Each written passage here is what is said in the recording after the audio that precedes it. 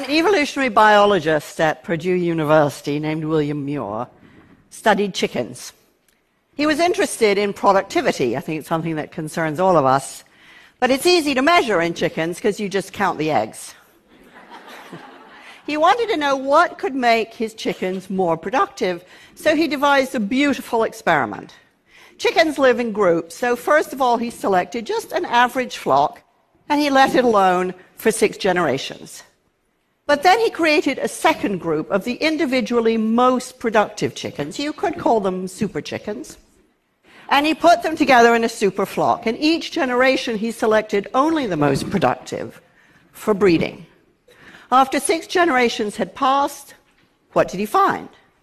Well, the first group, the average group, was doing just fine. They were all plump and fully feathered, and egg production had increased dramatically.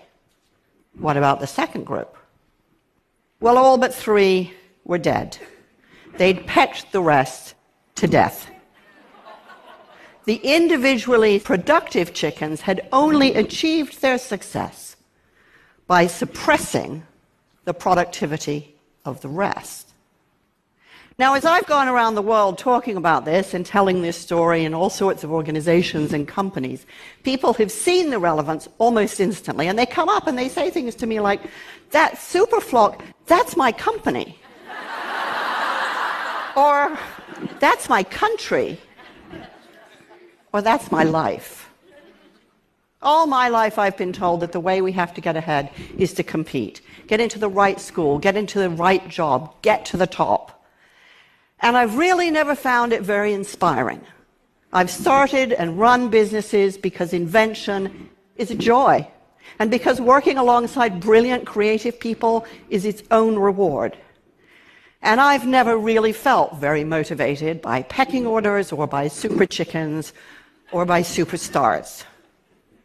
But for the past 50 years, we've run most organizations and some societies along the super chicken model. We've thought that success is achieved by picking the superstars, the brightest men or occasionally women in the room, and giving them all the resources and all the power. And the result has been just the same as in William Muir's experiment: aggression, dysfunction, and waste. If the only way the most productive can be successful is by suppressing the productivity of the rest, then we badly need to find a better way to work and a richer way to live.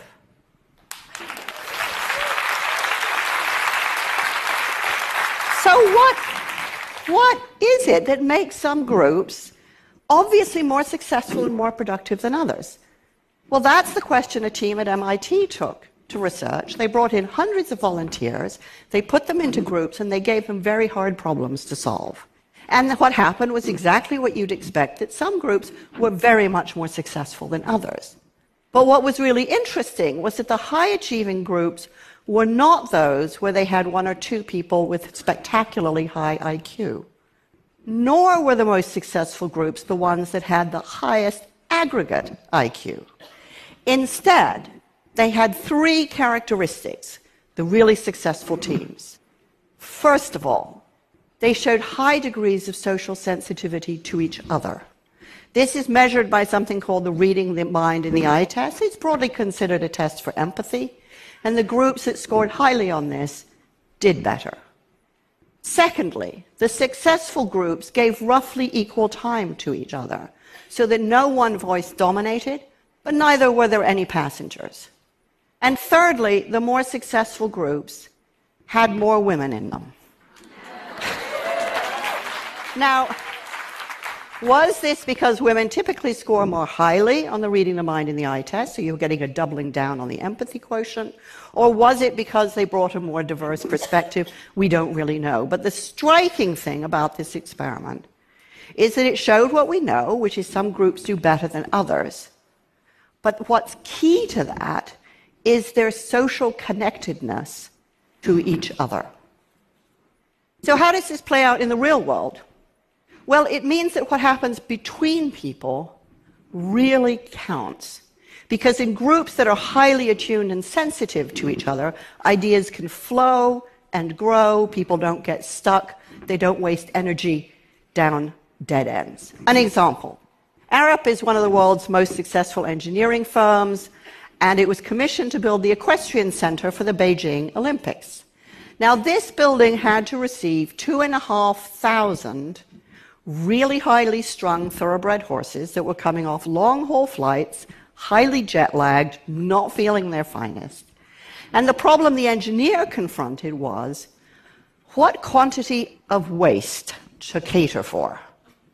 Now, you don't get taught this in engineering school, and it's not really the kind of thing you want to get wrong. So he could have spent months talking to vets, doing the research, tweaking the spreadsheet. Instead, he asked for help, and he found someone who had designed the Jockey Club in New York. The problem was solved in less than a day. Arup believes that the culture of helpfulness is central to their success. Now, helpfulness sounds really anemic, but it's absolutely core to successful teams, and it routinely outperforms individual intelligence. Helpfulness means I don't have to know everything. I just have to work among people who are good at getting and giving help. At SAP, they reckon that you can answer any question in 17 minutes. But there isn't a single high-tech company I've worked with that imagines for a moment that this is a technology issue. Because what drives helpfulness is people getting to know each other. Now that sounds so obvious, and we think it'll just happen normally, but it doesn't. When I was running my first software company, I realized that we were getting stuck. There was a lot of friction, but not much else. And I gradually realized that the brilliant creative people that I'd hired didn't know each other. They were so focused on their own individual work, they didn't even know who they were sitting next to. And it was only when I insisted that we stop working and invest time in getting to know each other that we achieved real momentum. Now, that was 20 years ago, and now I visit companies that have banned coffee cups at desks because they want people to hang out around the coffee machines and talk to each other. The Swedes even have a special term for this. They call it fika, which means more than a coffee break, it means collective restoration. At IDEX, a company up in Maine, they've created vegetable gardens on campus so that people from different parts of the business can work together and get to know the whole business that way. Have they all gone mad?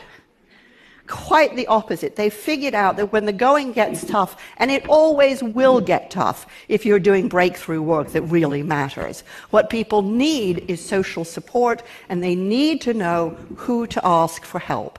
Companies don't have ideas. Only people do. And what motivates people are the bonds and loyalty and trust they develop between each other. What matters is the mortar, not just the bricks. Now, when you put all of this together, what you get is something called social capital.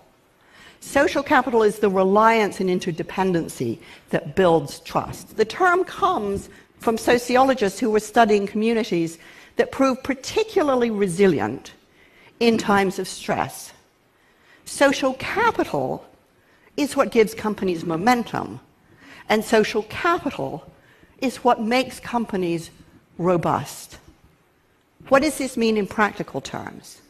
It means that time is everything, because social capital compounds with time. So teams that work together longer get better, because it takes time to develop the trust you need for real candor and openness. And time is what builds value. When Alex Pentland suggested to one company that they synchronize coffee breaks so that people would have time to talk to each other, profits went up $15 million and employee satisfaction went up 10%. Not a bad return on social capital, which compounds even as you spend it. Now, this isn't about chumminess, and it's no charter for slackers, because people who work this way tend to be kind of scratchy, impatient, absolutely determined to think for themselves because that's what their contribution is. Conflict is frequent because candor is safe. And that's how good ideas turn into great ideas.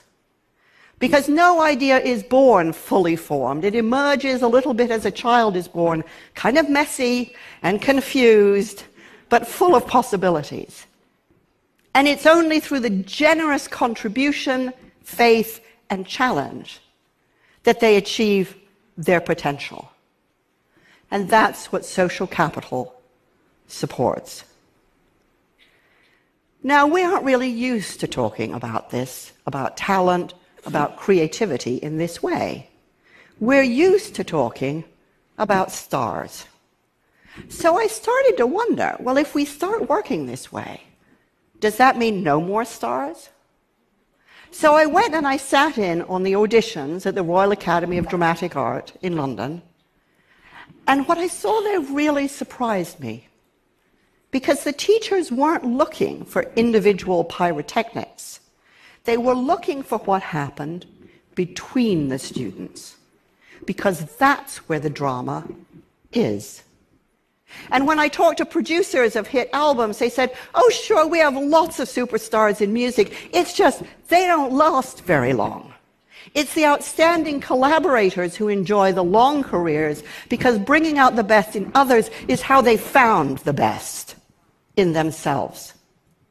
And when I went to visit companies that are renowned for their ingenuity and creativity, I couldn't even see any superstars because everybody there really mattered. And when I reflected on my own career and the extraordinary people I've had the privilege to work with, I realized how much more we could give each other if we just stopped trying to be super chickens.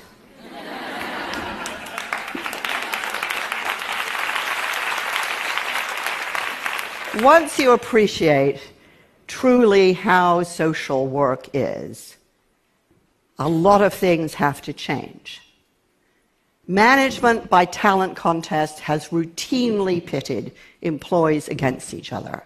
Now rivalry has to be replaced by social capital. For decades, we've tried to motivate people with money, even though we've got a vast amount of research that shows that money erodes social connectedness.